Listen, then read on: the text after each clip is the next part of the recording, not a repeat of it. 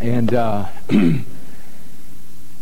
you folks who are guests with us today, we've already said this, but I do want you to know that we do count it a distinct privilege for you to be here today. We see it as a stewardship, really, because we're living at a time when truth can be really, really difficult to find. And we don't, for any stretch of the imagination, and not for a minute, we don't think we've cornered the market on truth.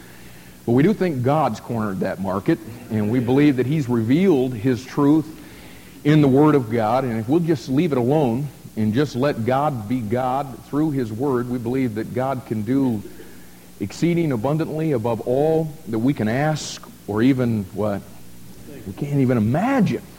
Can't even think. If we just let God be God. The problem is, we're living at a time where people really have a difficult time letting God be God. Now, people say that they're letting God be God. But we're just living at a time to where that is a rare commodity to find. And we know that not because, I'm some incredibly discerning person, or that's my opinion, that's my read. That's what God told us was going to be the characteristic of the time that you and I are living in. In Revelation chapter 2 and 3, our Lord writes 7 letters to 7 churches, and our folks can say this with me, and that's cool. You ought to be. But for our guest's sake, let me just pull them in real quick.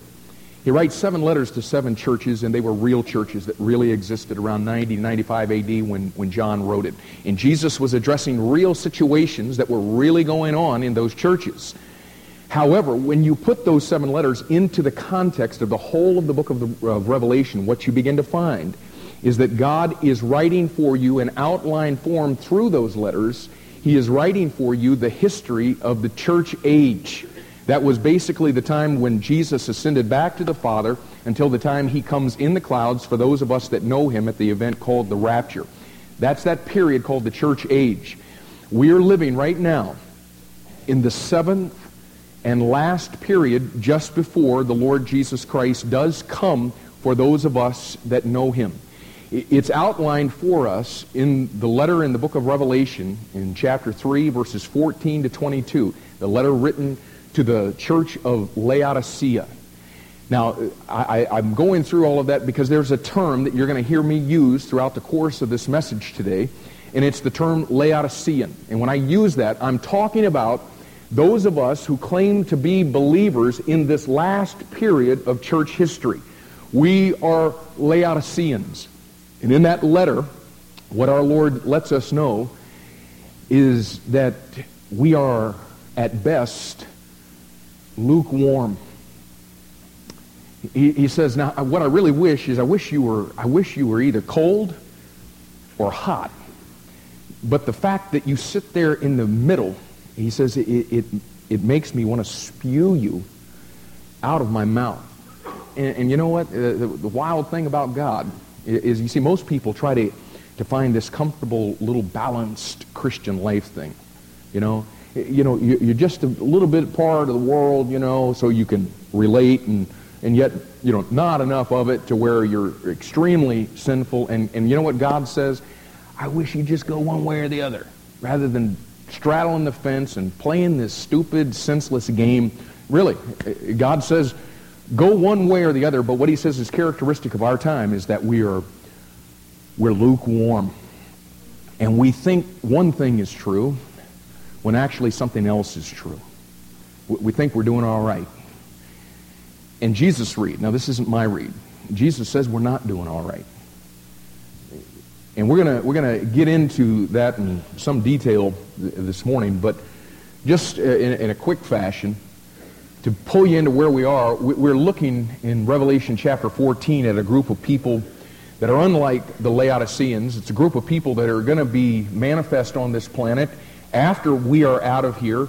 It's a group of people called the 144,000. This is a group of people that's going to do it right. And one of the chief characteristics of this group of people is they know how to follow the Lamb. They know how to follow the Lord. And what we've been trying to do is use their example for those of us who are Laodiceans, who are lukewarm, and think we're following when we're actually not. We're trying to learn some things from this group about what it means to follow. And we've gone to Mark chapter 8 and verse 34, where Jesus has given us the prerequisites for following him. And what he says is that if you're going to follow me, here's the deal. You're going to have to deny yourself, and you're going to have to take up your cross.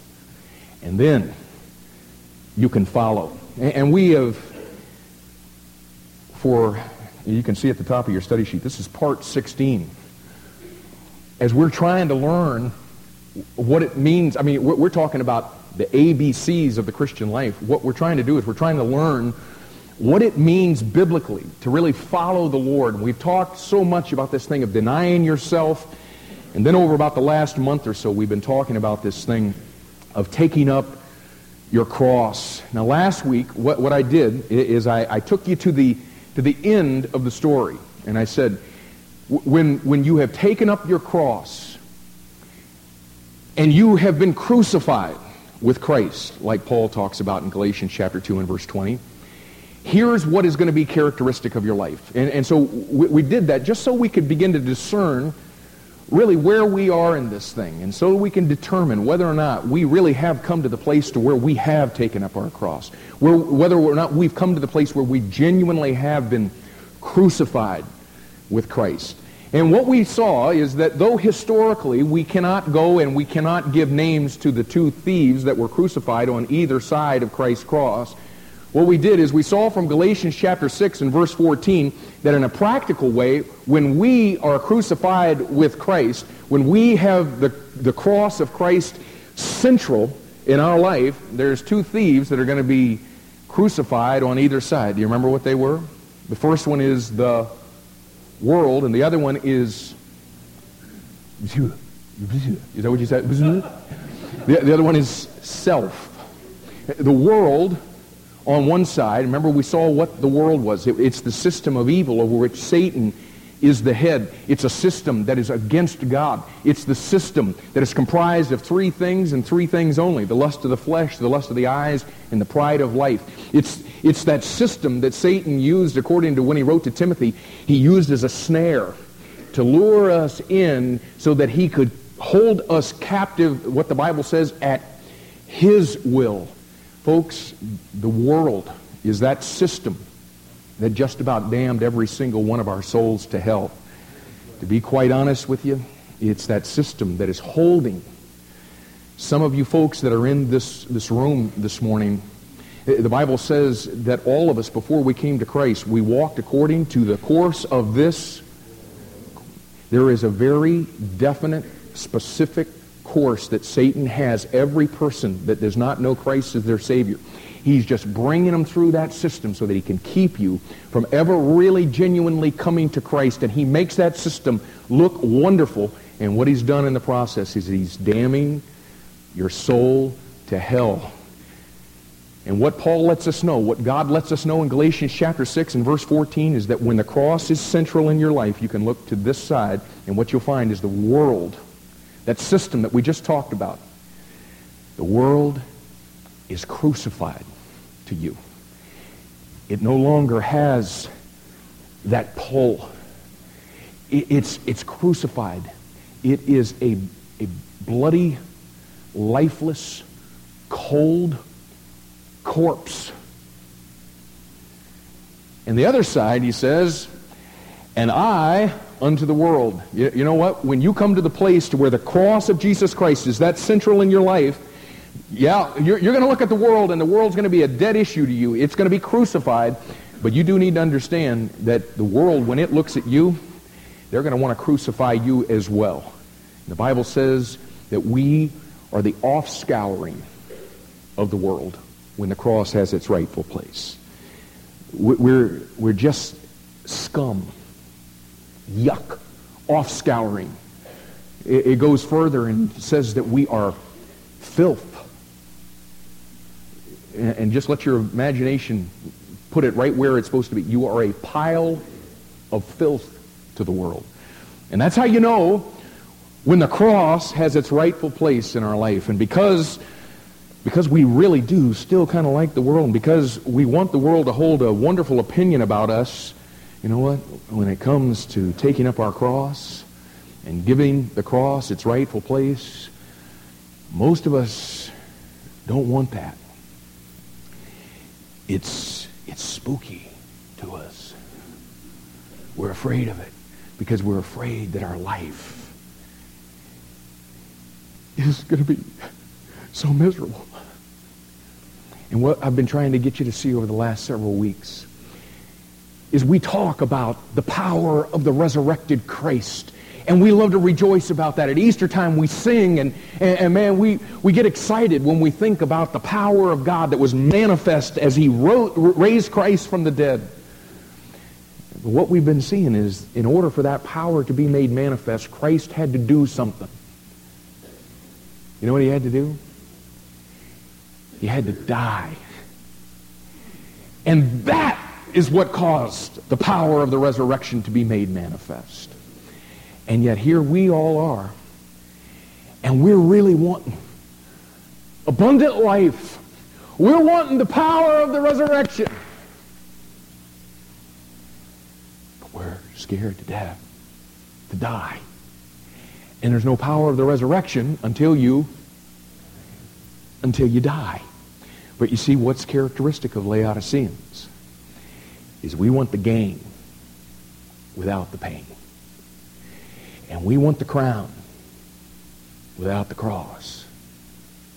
We want the reward without the suffering. The fact is, it ain't going to happen. There has to be a death. But what I've been trying to get us to over the last several weeks is how. You know, and I think this is the biggest question when it comes to this whole thing of taking up your cross, and as Paul said in Galatians 2:20, being crucified with Christ. How do you do that? Really? I mean, you know, I think we'll admit it. We're dumb, okay? We don't get it, okay? It's not enough for us to spend 16 weeks talking about take up your cross. We're still back to letter A, and I'm not dissing you. I'm asking myself, how do you do this thing? I mean, we can look around us and see it must not be real easy, because there aren't too many people that experience abundant living. I mean, could you name two? Of all the Christians you know and have known in your entire lifetime, could you name two that you really believe had the resurrection power of Christ on them, where they had abundant life? Could you name two? Could you name one? So evidently this thing is just not easy as just preaching about it, and all of a sudden we all walk out and bam, there it is. So how do you do it? And what I want to begin to do this morning is give you a Laodicean prescription for how to take up your cross and how to come to the place to where you're crucified with Christ. And here's the first one. And I'm going to say this. Now, I'm going to talk about this little gray sheet here in just a sec, so just hold on with that, okay? Don't let it get too far from you. But I'm going to give you this first one, and you're going to go, all right, well, I got that down. Let's go on to the next one. And because of that, we're going to take the entire time this morning just to talk about this first one. And I'm just telling you, if we can get the... Did I say? What did I say? Oh, that's a shock to you that we're going to just take one thing today? Okay. I hate to say what you are. All right. Here's the first one.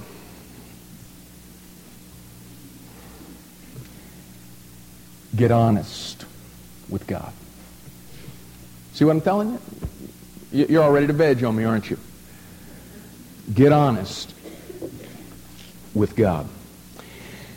And as we get started this morning, now listen real carefully to me. As we get started into this today, what I want to do from the very outset is I want to give you the opportunity to do that. I want to give you the opportunity in this service, at this moment. I want to give you the opportunity to get honest with God. Now, don't start right until I say go. Okay, it's kind of like a test. But you know what? On the count of three, let's all remove this at the same time. 1, 2, 3. Some of y'all slow now. Okay. Now, what I'm going to ask you to do, and the reason I put this on a separate sheet is because, you know what? I know that what I'm going to ask you to do is so tough that you would not be honest if you put it on your study sheet. And so what I'm going to ask you to do is I'm giving you this, and nobody's going to look on this. Nobody else is ever, unless you show them. Nobody's ever going to see this. I've made it disposable. You can throw it out at the end of the service and all of that. But listen, what I want you to do today on this little gray sheet of paper, I told them to use colored paper, anything but gray. Hey, this is a black and white church, man. Anything but gray. Anything but pink, too. But what I want you to do is I want you to put on here, you can list it either way, I want you to put the needs that you have in your life on this sheet of paper. And when I'm talking about needs, what I'm really asking you is this. What is in your life? What is there about your life that is not like the life of the Lord Jesus Christ? When I'm talking about the needs in your life, you don't need a new car. You don't need a new house. That's not what you need. What you need is you need the life of Christ in your life. And so I'm asking you, what is there in your life that is not like the life of the Lord Jesus Christ? And what I want you to do, I want you to think about the things in the spiritual things in your life. I want you to think about the moral things. I want you to think about your thought life, the values you've come to accept. I want you to think about your lifestyle. And I want to ask you, okay, and this is so vital to the message today. I want to ask you to get just absolutely gut honest with God. And maybe this might help us. Let's say God comes down into our room today and he says this. For the next 30 days, it's Meet Your Needs Month. Okay? And so here's what I'm going to do. Anything that you put on this sheet of paper, any need that you list, I'll grant. I'll grant that request. And I'll bring to fruition any need that you list. Anything that you don't list, I won't do. Okay? If you write it, I'll do it. If you don't, I won't. Okay? Now, if God was going to give you that opportunity, and this is the time, you're going to let God take everything out of your life that you wish he could take out of your life, what would you put? And young people, now listen, I want you all to do this too. You can cover your paper just like all those little smart kids do in school, how they get all that thing going like this. But I want everybody that's in this room, I want everybody to just this morning try to get gut honest with God. We've taken 16 weeks to get to this place. And after 16 weeks, what has God revealed to you about you as a follower that still needs to be taken care of? All right, I'll give you the time to do it right now.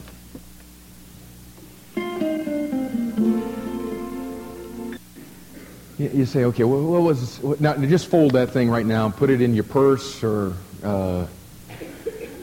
men, you can put it in your purse or your pocket, whatever. You say, okay, what was that all about? Listen, I believe with all of my heart that if we Laodiceans are ever going to get to the place to where we've genuinely taken up his cross and been crucified with Christ and begun to experience the resurrected power and life of the Lord Jesus Christ in our life, it is going to be just first and foremost because we got honest with God. And I know that probably doesn't seem quite clear to you just yet how vital that thing is, but through the course of the morning I hope to show you that. But now listen, and this is on your study sheet, that one of the greatest evidences of honesty in our lives is our ability to identify need.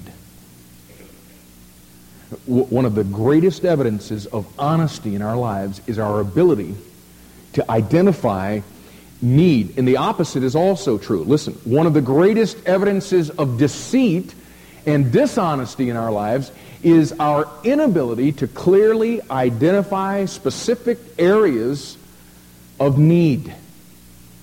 And as we begin talking about this morning, I want you to turn first of all to the book of Isaiah, and I want to share with you this morning from this book two very key promises that God gives to the honest. The first one is in Isaiah chapter 44. Two promises that God gives in the book of Isaiah to the honest. Isaiah chapter 44.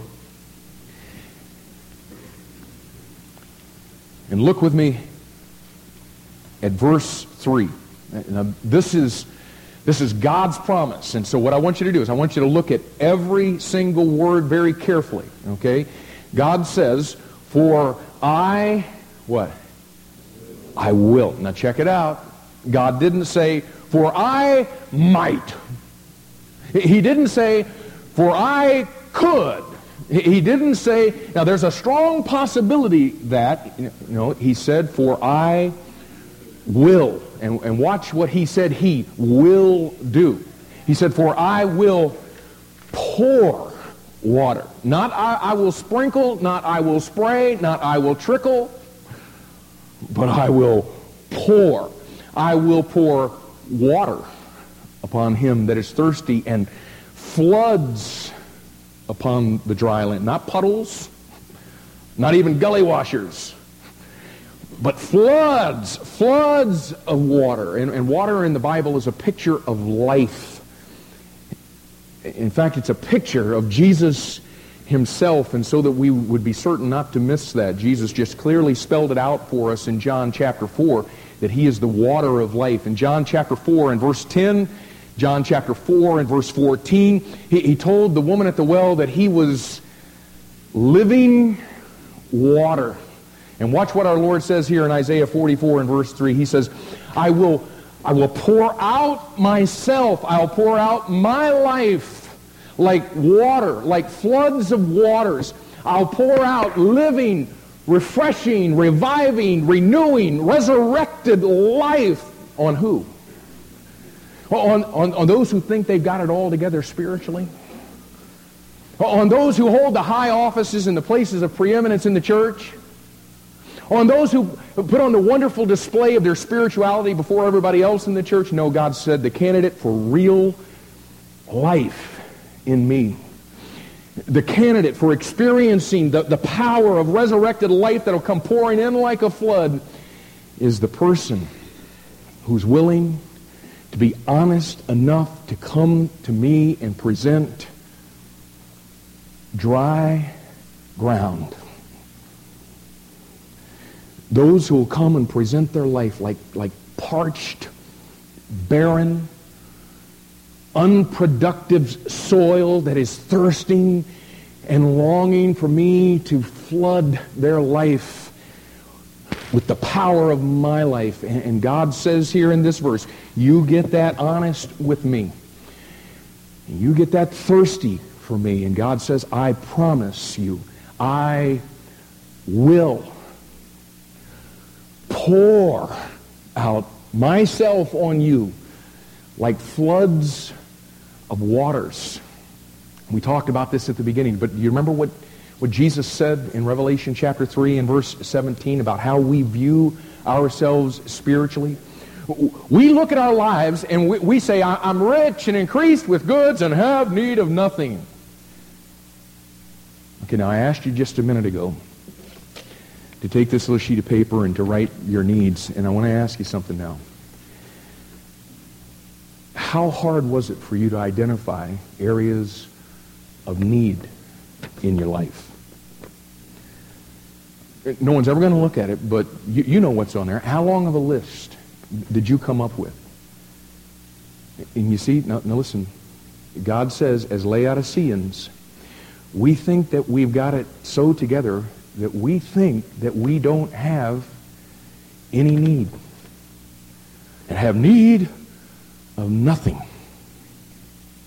And God says in the remainder of that verse in Revelation chapter 3 and verse 17, you think you've got all that you need, and you don't realize that you're wretched, you're miserable, you're poor, you're blind, and naked.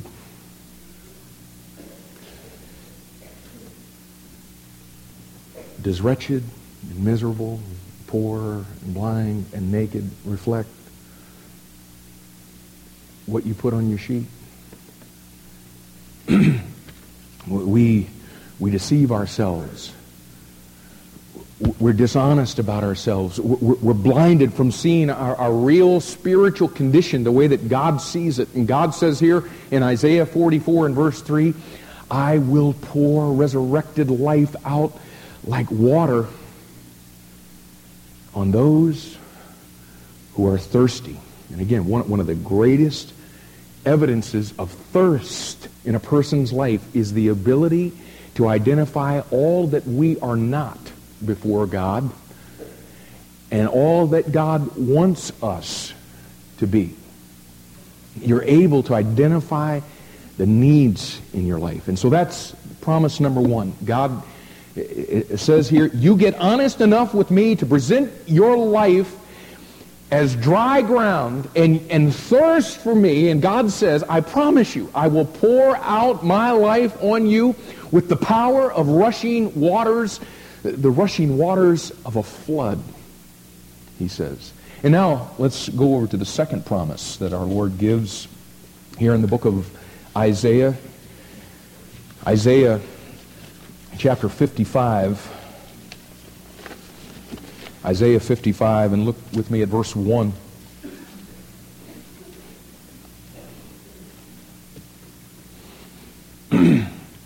Isaiah 55, verse 1, he says, Ho! And we don't talk like that anymore. We'd say, stop! Halt! Okay, that's the idea here. Ho! Everyone that thirsteth. Okay, hey, all of y'all who are longing, everyone who's yearning, everyone who's craving and hungering within and thirsting, stop, God says. Now, let's do that. We're just going to stop here for just a second. We're going to come back here in just a minute, but would you go over to the Gospel of Matthew for just a second, Matthew chapter 5. And I want to show you something that Jesus showed us in the Sermon on the Mount, the first sermon that he ever preached on this planet. Most of you are familiar with at least the introduction of his sermon, because Jesus gave in the introduction what we call the what? The Beatitudes. Okay, and if you need to know how to spell it, it's just down on the next one there, just one T there. The Beatitudes, and you know, the Beatitudes are the blessed be the whatevers, you know what I'm saying? Okay, that's what it's called, the Beatitudes. And just for all of you folks who are real dialed in and you know about the Gospel of Matthew, I do want to remind you, I understand the doctrinal application of what he's talking about here to the Jews and all that. But what I'm wanting us to look at this morning is the practical application, or the devotional application of what he's saying here to us.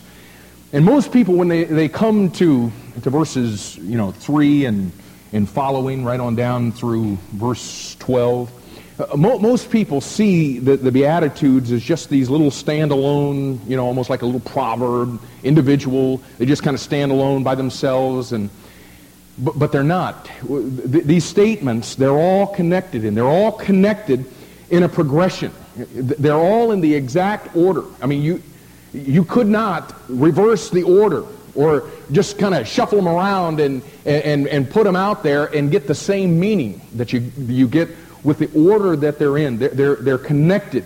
You won't have the seventh without having the first six. You won't have the fourth without having the first three. And I want you to look at the fourth beatitude that Jesus lists for us here in verse 6. He says, "Blessed are they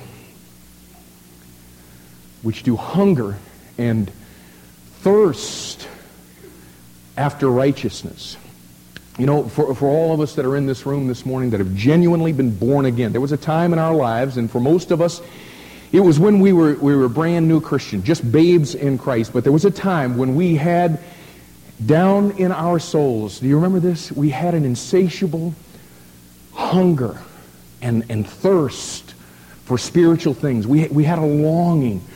We had a craving that was deep down in the very depths of our being for right living, for righteousness. We had this craving, this longing for fellowship with God, for the Word of God, for holiness and purity in our life. We had a craving to be used of God and to do the will of God. And we hungered for it. We longed for it.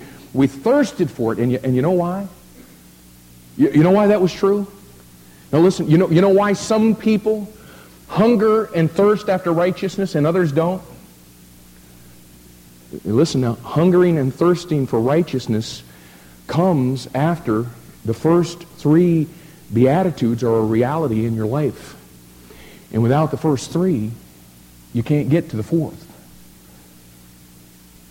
Without those first three, you'll never come to the place to where you hunger and thirst after righteousness.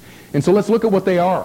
The first one's in verse 3. He says, "Blessed are the poor in spirit." You know who they are? The humble, the honest, the broken, the transparent, the real. Now listen, that's the beginning place of salvation in a lost person. Just seeing your need and being honest about your need. And some of you are in this room this morning, and that's where you are. You've never come to Jesus Christ and had Him remove your sin, and the first step is coming to the place of being broken in spirit, just being honest with God about your need. But now listen, it's not only the beginning place of salvation for lost people, it's also the beginning place of spiritual growth in the life of a believer. Being poor in spirit. And then next he says in verse 4, "Blessed are they that mourn." Okay, so now watch the connection here. Recognizing that you are poor in spirit. In other words, when you come to the place spiritually that you realize that you have absolutely nothing to offer God, and you recognize that you are just totally and completely spiritually bankrupt before God, and you see your spiritual condition and your need as it really is, and you see how far from the glory of God you've fallen, the thing that is just bound to happen is once you see that, you begin to mourn your condition. You'll be what James described in James chapter 1, or James chapter 4 and verse 9. He says, "You'll be afflicted and mourn and weep. Your laughter will be turned to mourning and your joy to heaviness." So I see my condition and I'm humbled. I'm honest before God about it. And seeing it for the way that it really is, I begin to mourn that condition. And then Jesus says in verse 5 that you will be meek. Realizing your condition and feeling the grief of it in your soul, you're brought to a place where your mouth is stopped. You're brought to a place in your life that you cease trusting your works and the ability of your flesh to do anything whatsoever to bring you to God or to bring you closer to God. You're brought to a place of silence and stillness before God. Your mouth is shut. Your busyness, your flesh is stopped. You're brought to a place of meekness. And this is what James was talking about when he said, "Receive with meekness the engrafted word which is able to save your soul." And then when you come to that place, then, and only then comes verse 6, then you come to the fourth beatitude. Then you hunger and thirst for righteousness. Hungering and thirsting for God and His righteousness flows automatically out of a broken spirit. It flows automatically out of a life that is honest and transparent before God and views life and ourselves from God's vantage point. And when we do that, we see the need of our life and we begin to thirst in our souls for a righteousness that is outside of ourselves, outside of our flesh, and is found only in Him. Do you see the connection? Are you tracking with that? Okay, now with that in mind, I want you to go back to Isaiah 55. And let's plug that into our thinking when he says in verse 1, "Ho, everyone that thirsteth." Okay, now you know who the thirsty are now. And you know how they got that way.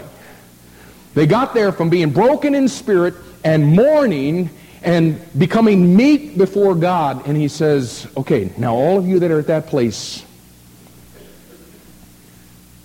come ye to the water.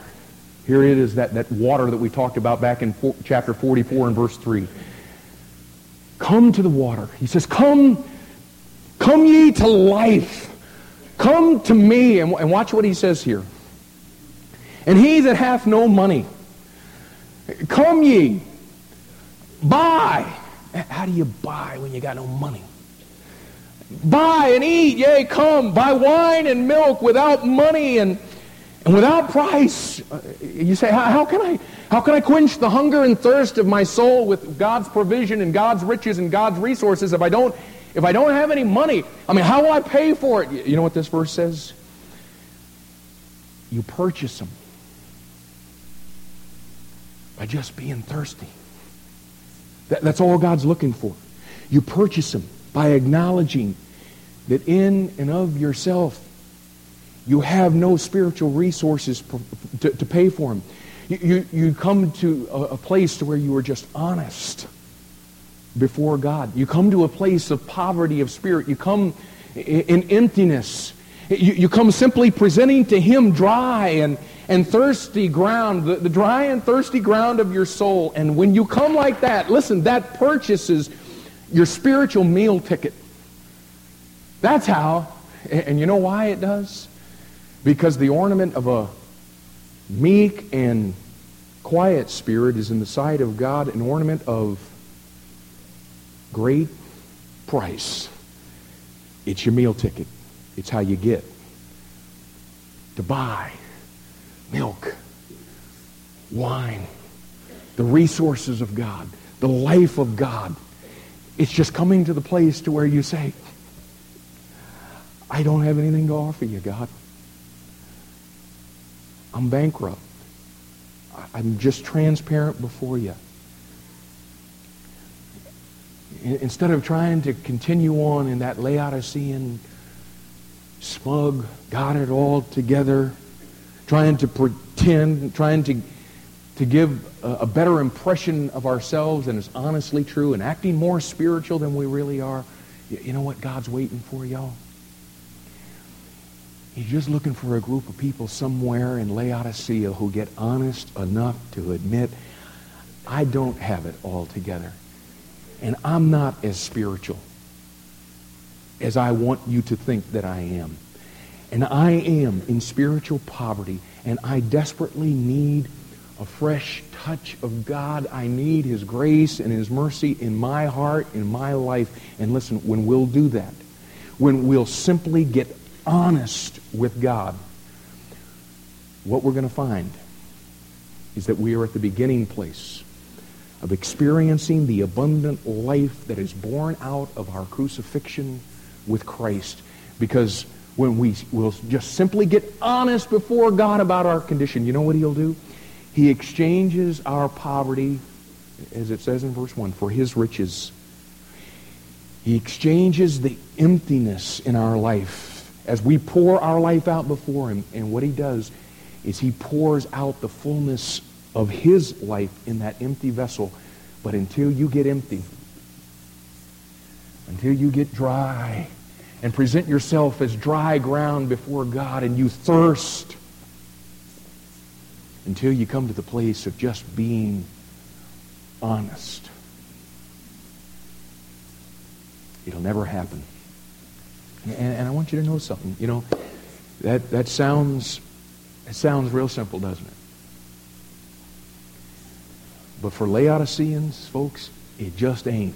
We have a terrible time being honest about ourselves and being honest about the needs that we have. That's what God was telling us in Revelation chapter 3 and verse 17. We look at our lives and we see one thing. God looks at our lives and He sees something totally different. You know why? Because we have a tremendous ability to lie to ourselves and not be honest with ourselves.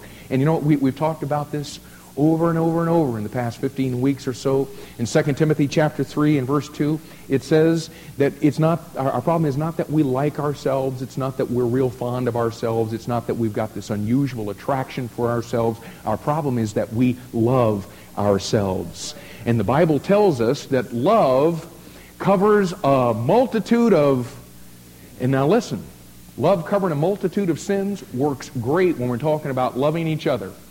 You know what? When I love you, man, it covers a lot of your sins. But listen, it's a whole different thing when you're talking about loving yourself, because love covers a multitude of sins. Because I love myself, I'm blinded to the sin in my life. Do you see that? I'm blind to what God knows is true and what God sees is true.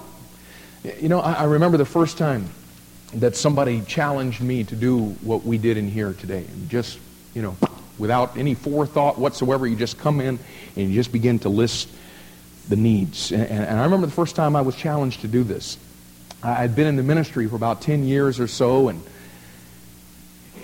you know, I was this street urchin from the city of Miami that didn't know jack squat about anything when I came in, and because of it, I was broken in spirit and mourning and meek before God and hungered for God and thirsted for God. I got in the ministry and I learned how to talk, and I learned how to wear my hair to where it was acceptable to everybody, and I learned to know what clothes to wear and when to say amen, where to be at the right place, the right time, and all that kind of a deal. And had it all together, man. And sat down to write these needs and found myself struggling to come up with maybe more than one or two things. And I was just so together that when I did begin to think of other things to add to the list, I began to justify why it really wasn't a need. And I've since learned the principle, y'all. Listen. The shorter your list of needs, the harder to identify your need, the more filled with pride you are. The more blinded you are to the reality of who you are. And the further from God you're actually living. The easier to identify your need, the longer your list, the more honest you are, the more humble you are, and the closer to God you're actually living. You say, well, where are you coming from with that? Well, turn to Isaiah chapter 6 for just a sec. And Isaiah 6 is certainly a very familiar passage for most of you. But the reason I'm bringing you to this passage is Isaiah comes to the place to where a good man gets honest with God about his condition. And I want you to see how this whole thing shakes down. Look at verse 1.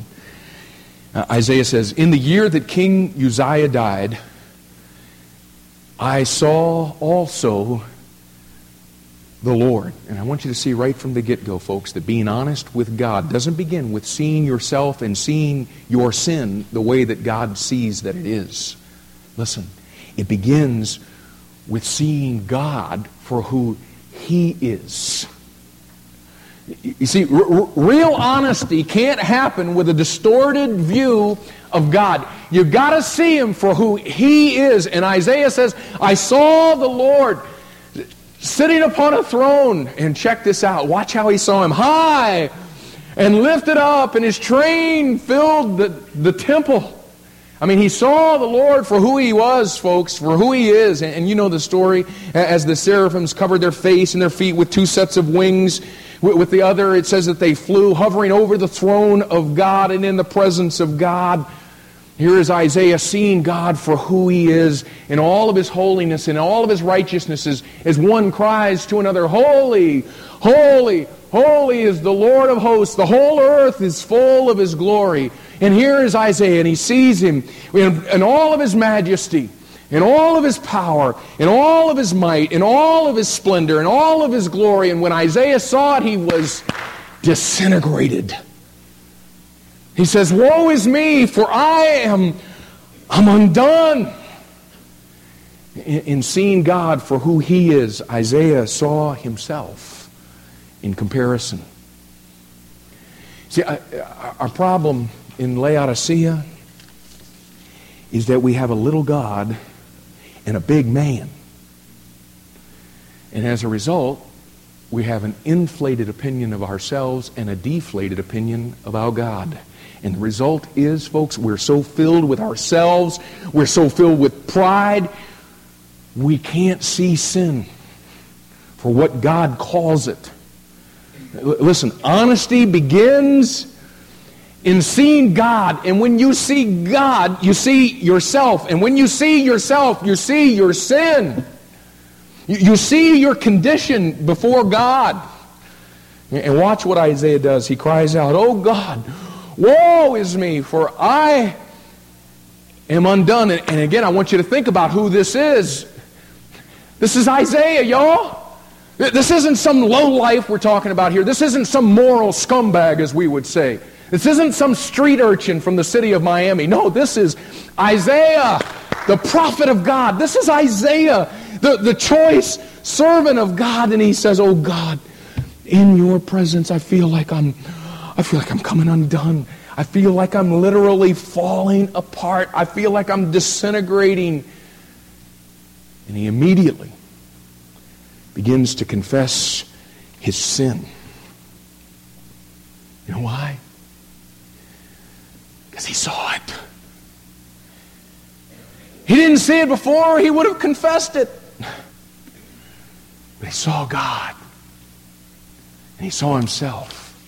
He saw his sin, and he says, I am a man of unclean lips. And he confesses his sin before God. And when he does, God dispatches one of the seraphims to take one of the burning coals off of the altar to touch Isaiah's lips, symbolizing the purification of the fire of God and in cleansing Isaiah's sin. And watch what happens next. Okay, but now listen, don't miss the progression of what's going on. Isaiah sees God for who he is, and as a result, he sees himself for who he is, and he's mortified. He sees his sin, and he begins confessing his sin, and then God removes his sin, and then Isaiah, clean, pure, honest before God, gets so close to the heart of God in verse 8 that he actually overhears God speaking. What God said is true of Laodicea. As he says, you guys have got so much going, so much flesh operating, so much noise, that you don't even know that my presence isn't there. He says, I'm on the outside. And he says, listen, I stand at the door and knock. And if any man will hear my voice and just invite me in, I'll come in and I'll sup with him. You know what our problem is? Flesh is far too busy in Laodicea for us to hear the voice of God.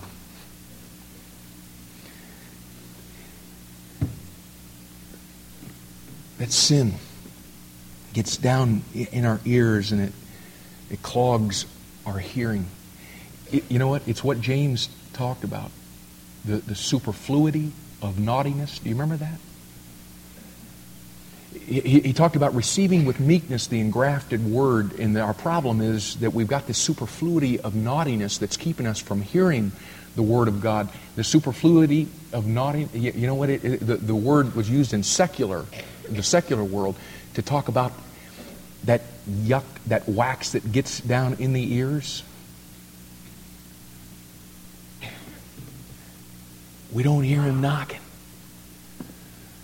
Because sin has gotten down into our life, and it's not only blinded us, but it's deafened us. And Isaiah confesses his sin. And he overhears God talking. I'm asking you, listen, have you ever gotten that close to God? Maybe we could ask it this way. Have you ever gotten that honest with God? So honest with Him that there was a... Where's my little gray sheet? That little list there? Have you ever gotten so honest with God that you have had a complete confession of sin?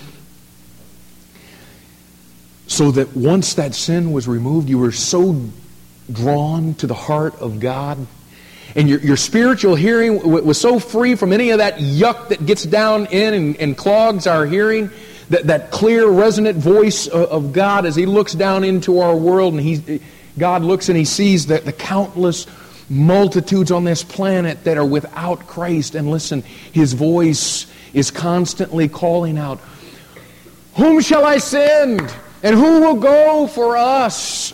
Could I ask you folks, listen, in your spirit, have you ever heard God ask that?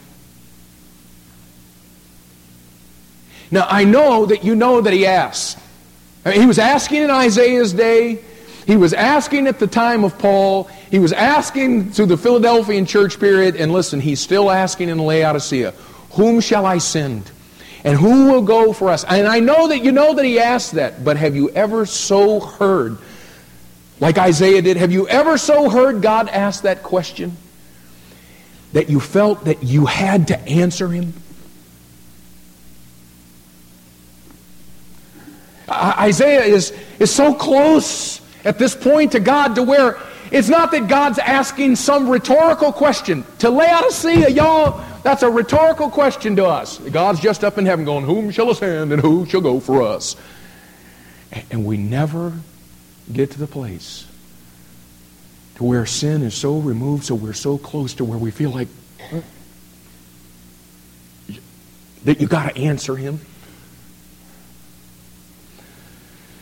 And in Isaiah's life, after the process of seeing God, seeing himself, seeing his sin, getting a new conviction of sin, and then a new cleansing from sin, and a new change of character and heart and life, you know what he does? He receives a new call on his life. But you know what? It wasn't a new call. Because again, God's constantly looking down onto this planet and asking the question, "Whom shall I send and who will go for us?" It's just that Isaiah, through his honesty before God, had moved himself into the right place to be able to hear God and to be used of God, so that it was as if this was a brand new call to Isaiah. And after hearing the voice of the holy, omnipotent God, as he cries out, "Whom shall I send and who will go for us?" Isaiah was absolutely compelled to respond. He says, "Hey, God, over here, are you looking at me? Me, I'll go for you." You know, it's just so wild to me. Sometimes I feel old and sometimes I feel young. I've been in the ministry a little better than 20 years now.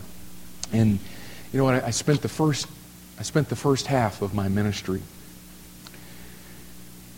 trying to get people to hear God ask that question. And man, I would be preaching on the need of the world to hear the gospel, and Romans, how shall they hear without a preacher? And and how committed to the Lord and the loss we need to be, and how the Lord's commissioned all of us to do this thing. And you know what? After 10 years, you could count on one hand the people that really ever heard God ask that question to where they felt like they had to answer. And you know what? Really, one hand's a stretch. You would have had a few fingers left over. But it's been kind of wild in the last 10 years or so, since we got our book back. We've been preaching about sin, and we've been preaching about cleansing and brokenness and surrender and death. And because of God's Word, nothing certainly that I did. But at last count around here, there's at least 100 of you that have felt like you heard God ask that question to where you were compelled to respond. And you see, that's what happens when people are broken and cleansed and surrendered. You move so close to the heart of God that you hear Him, and you love what He loves, and you hate what He hates, and you go for Him. And let me be very quick to add that certainly does not mean that every person who ever sees the Lord for who He is and sees themselves for who they are and confesses their sin and is cleansed and broken and surrendered and all that is going to go into vocational ministry. I'm not saying that whatsoever. But I will just say this. If you ever see God for who He is, and you see yourself for who you are, you see your condition, you begin to get honest with God about that, and you make a complete confession of sin, it does mean that you will go for Him to accomplish His mission, whether it's vocational or not, every single day in whatever capacity that He would choose, because you're compelled to respond to God because you hear Him as He asks that question, and you see the world the way that He does.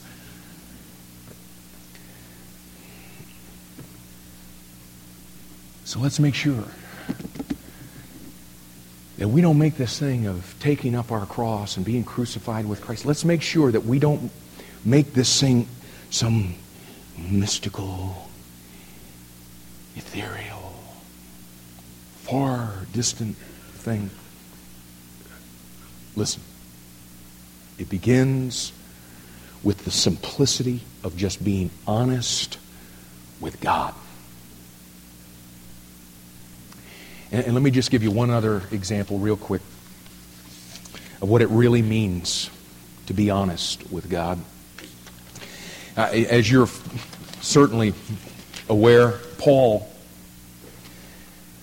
was one of the most unbelievable men of God who have ever walked this planet. I mean, if you really just start thinking about all of the things that God used this guy to do and be a part of, I mean, in the last 6,000 years of human history, there have been a lot of guys that God's used, but I'll just tell you, you just step back from it and look at it, and you'd have to put Paul in the top one or two in 6,000 years of human history of the people that God's used. I mean, here's a guy that had 3 personal visions of the Lord, the first on the road to Damascus in Acts chapter 9, then in Corinth in Acts chapter 18, then he was caught up into the third heaven. He said to see things and experience things and hear things that he wasn't even permitted to ever share with anybody. In fact, he didn't even tell anybody that he had the experience until 14 years after the thing happened. I mean, this is a guy that was just unbelievably privileged. I mean, you can just imagine how Paul must have felt, because, I mean, he wasn't a clueless guy when it came to the Scriptures. I mean, this is a guy that would have understood his place, and he would have understood that there haven't been too many people that have ever, in the course of human history, that have experienced the things that he was able to experience. He knew them. And yet, you know what his response in 1 Corinthians chapter 15 and verse 9 was? After all that, you know what his response was? Check this out, y'all. He said, I am the least.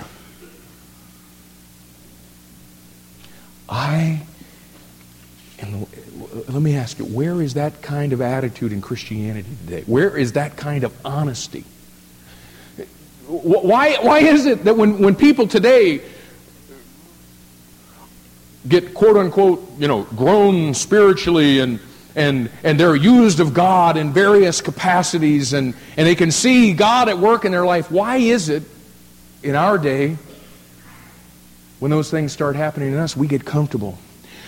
We start feeling pretty good about ourselves and thinking that, we're something pretty special to God. Paul, with all that he experienced, said, I am the least. Let me ask you something. Can you get any lower than the least? Can you? You know what the answer is? In the spiritual realm, it depends. It depends on whether you grow any more spiritual. Paul did. Paul continued to grow in his walk with God. Paul continued to be mightily used of God. I mean, he's reaching people and he's planting churches and he's being used of God to pen the Word of God. And you know what he said? Listen now. You know what he said in the middle part of his ministry in Ephesians chapter 3 and verse 8? Imagine this. Paul says, I am less than the least.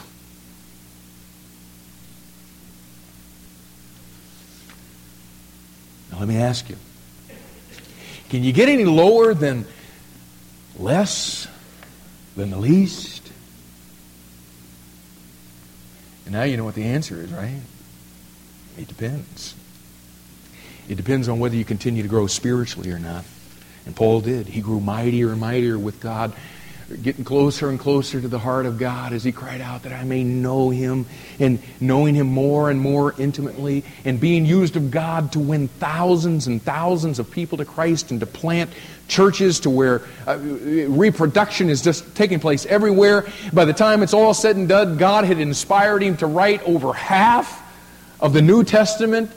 And here is this absolutely incredible man of God, and he comes down to the close of his life, and this is what he says in 1 Timothy chapter 1 and verse 15. I am the chief of sinners. You know what? Now listen real carefully. And please don't pack up. Jot down anything that you can that's significant. Listen to this, folks. The further Paul went with God, the more Paul saw God and understood God and was used of God. Quite unlike us, the more honest with God he became. The less he saw of the sins of others, and the more he saw of his own sin, and less he thought of himself. Let me ask you, is that the kind of spiritual growth that you've experienced? Is what Paul experienced a pattern and a picture of the spiritual growth of your life? If we were to take out the little gray sheet that we filled out at the beginning, would you have the attitude on your gray sheet? I'm the least. I'm less than the least. I'm the chief of sinners. And what I'm trying to get you to see, folks, is the beginning place for us Laodiceans to take up our cross and be crucified with Christ.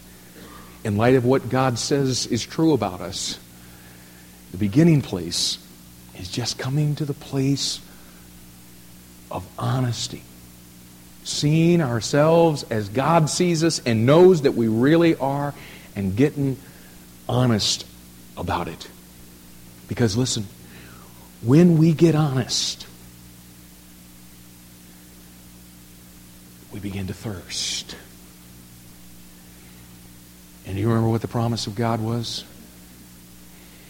If you'll just present your life as dry ground and you'll thirst, I promise you, God says, I will pour out my life upon you like floods of waters.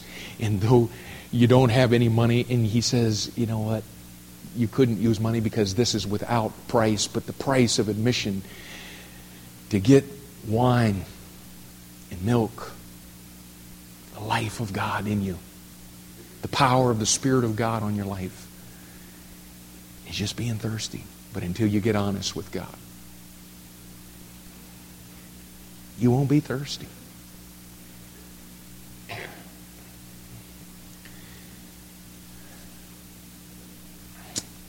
and what I fear.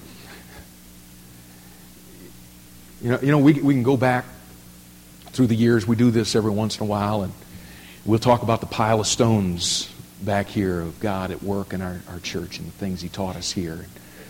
And we'll go back and we'll say, remember what He taught us here. And we call these the landmarks in our church, and you guys that have been around here for a long time, you know all about that. And I'm telling you, we can look back over our shoulder and see that God has been mightily at work in this church, and the open doors and things that God has opened for us. But I believe with all of my heart that we're sitting at a place right now where God's wanting to build another pile of stones. And you know what?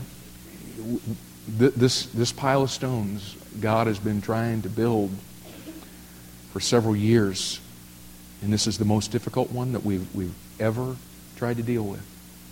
We've come through the book of Joshua. And I don't know if you remember. I don't know if you remember how that whole thing got started. I came here on New Year's. And we started talking about, I started telling you about some struggles that I was going through in my own life. This was during the church history days. And I don't have time to go into all of that again. But just talking about, you know what, guys? There's life on the other side of everything that we've got going and all the wonderful working of God. There's still more. And you know what? We're still at this place to where the flesh has done all that the flesh can do. And God has accommodated our fleshliness as long as I think He's wanting to accommodate it. And now He's saying, listen, it's time. If you're gonna continue on with me, it's time that you die. The flesh is crucified. The power of resurrected life comes on you. But guys, it ain't going to happen until we can just come to the point of being honest with God about our need. Now, we took out that little gray thing at the beginning. And in light of everything we've talked about today, I don't know. I don't know what you feel about what you did there. And you know what? I really don't care. But boy, what I'm very concerned about is that we don't walk out of here today with God just trying to pound us on just being honest about our condition. And for that, in this to have just been another service where we get preached to, because you know what? You guys are a unique group of people. You like to be preached to, and you like it hard. And we've grown to expect that, haven't we? We're going to go in there and get ourselves worn out. Just to continue. Until next week, so we can come in and get worn out again. Wouldn't you like to just come here and be all the way through it? Yes, amen, amen. I understand what you're talking about. In all of your humility, being able to say, God is at work in my life, and yet at the same time, I am the least. In fact, I'm less than the least. But in fact, I'm the chief of sinners. And if you're here today without Christ, okay, now Christians don't flake out. Talk to God. Okay, you know what I'm going to say to folks that are here today that don't know Christ. You know, some of you today, as I've been preaching, though I've been preaching to people who know God, you know what? I know this because it's God's book, and God does the supernatural when that book is being proclaimed. I know that what God has done in some of you, He's tried to show you today your need. And some of you today have been honest with God. And you see that today you are poor in spirit. And you've even in this service begun to mourn that.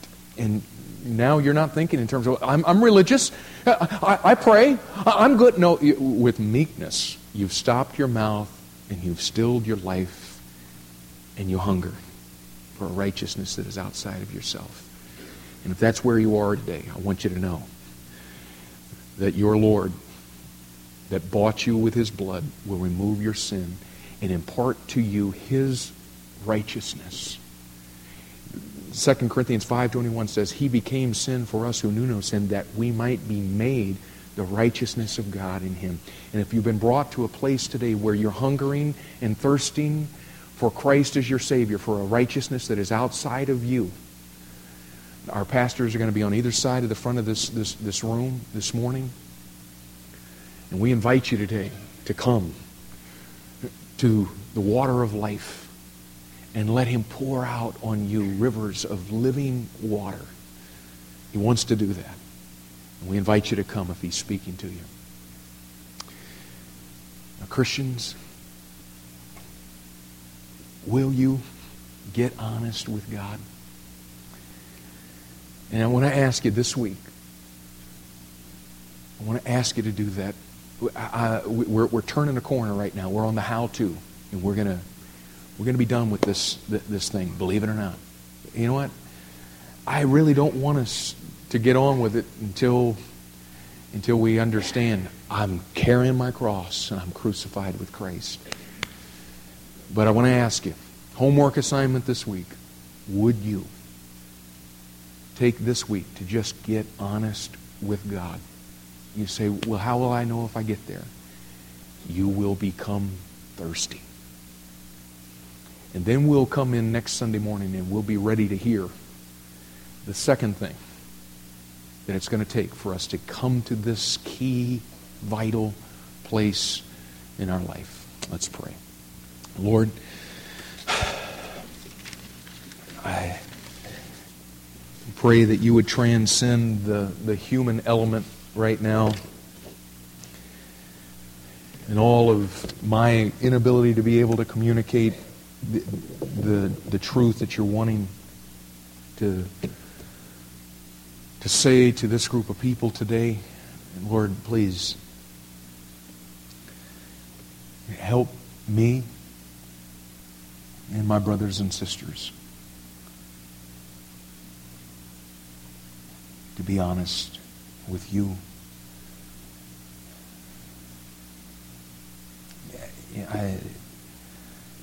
I feel like this was such a basic little message today, no depth whatsoever to it.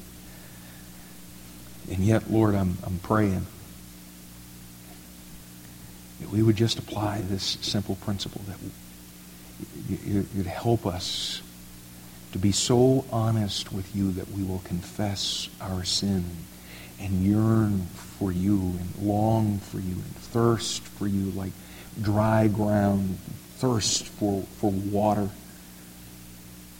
Oh Lord, we do believe you that you will pour out floods of water on that dry ground and help us to experience resurrected life and power in our life. And Lord, we want this not for ourselves, but we want this because this is what you called us to. This is the essence of the Christian life, not something for super spiritual people, just the basics. This is what you desire for all of us. So Lord, just help us not to bypass this first one.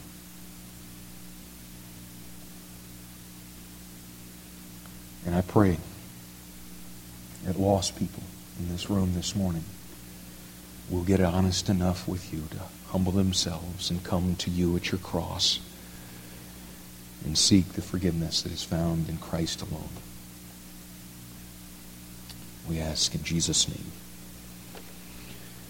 Amen.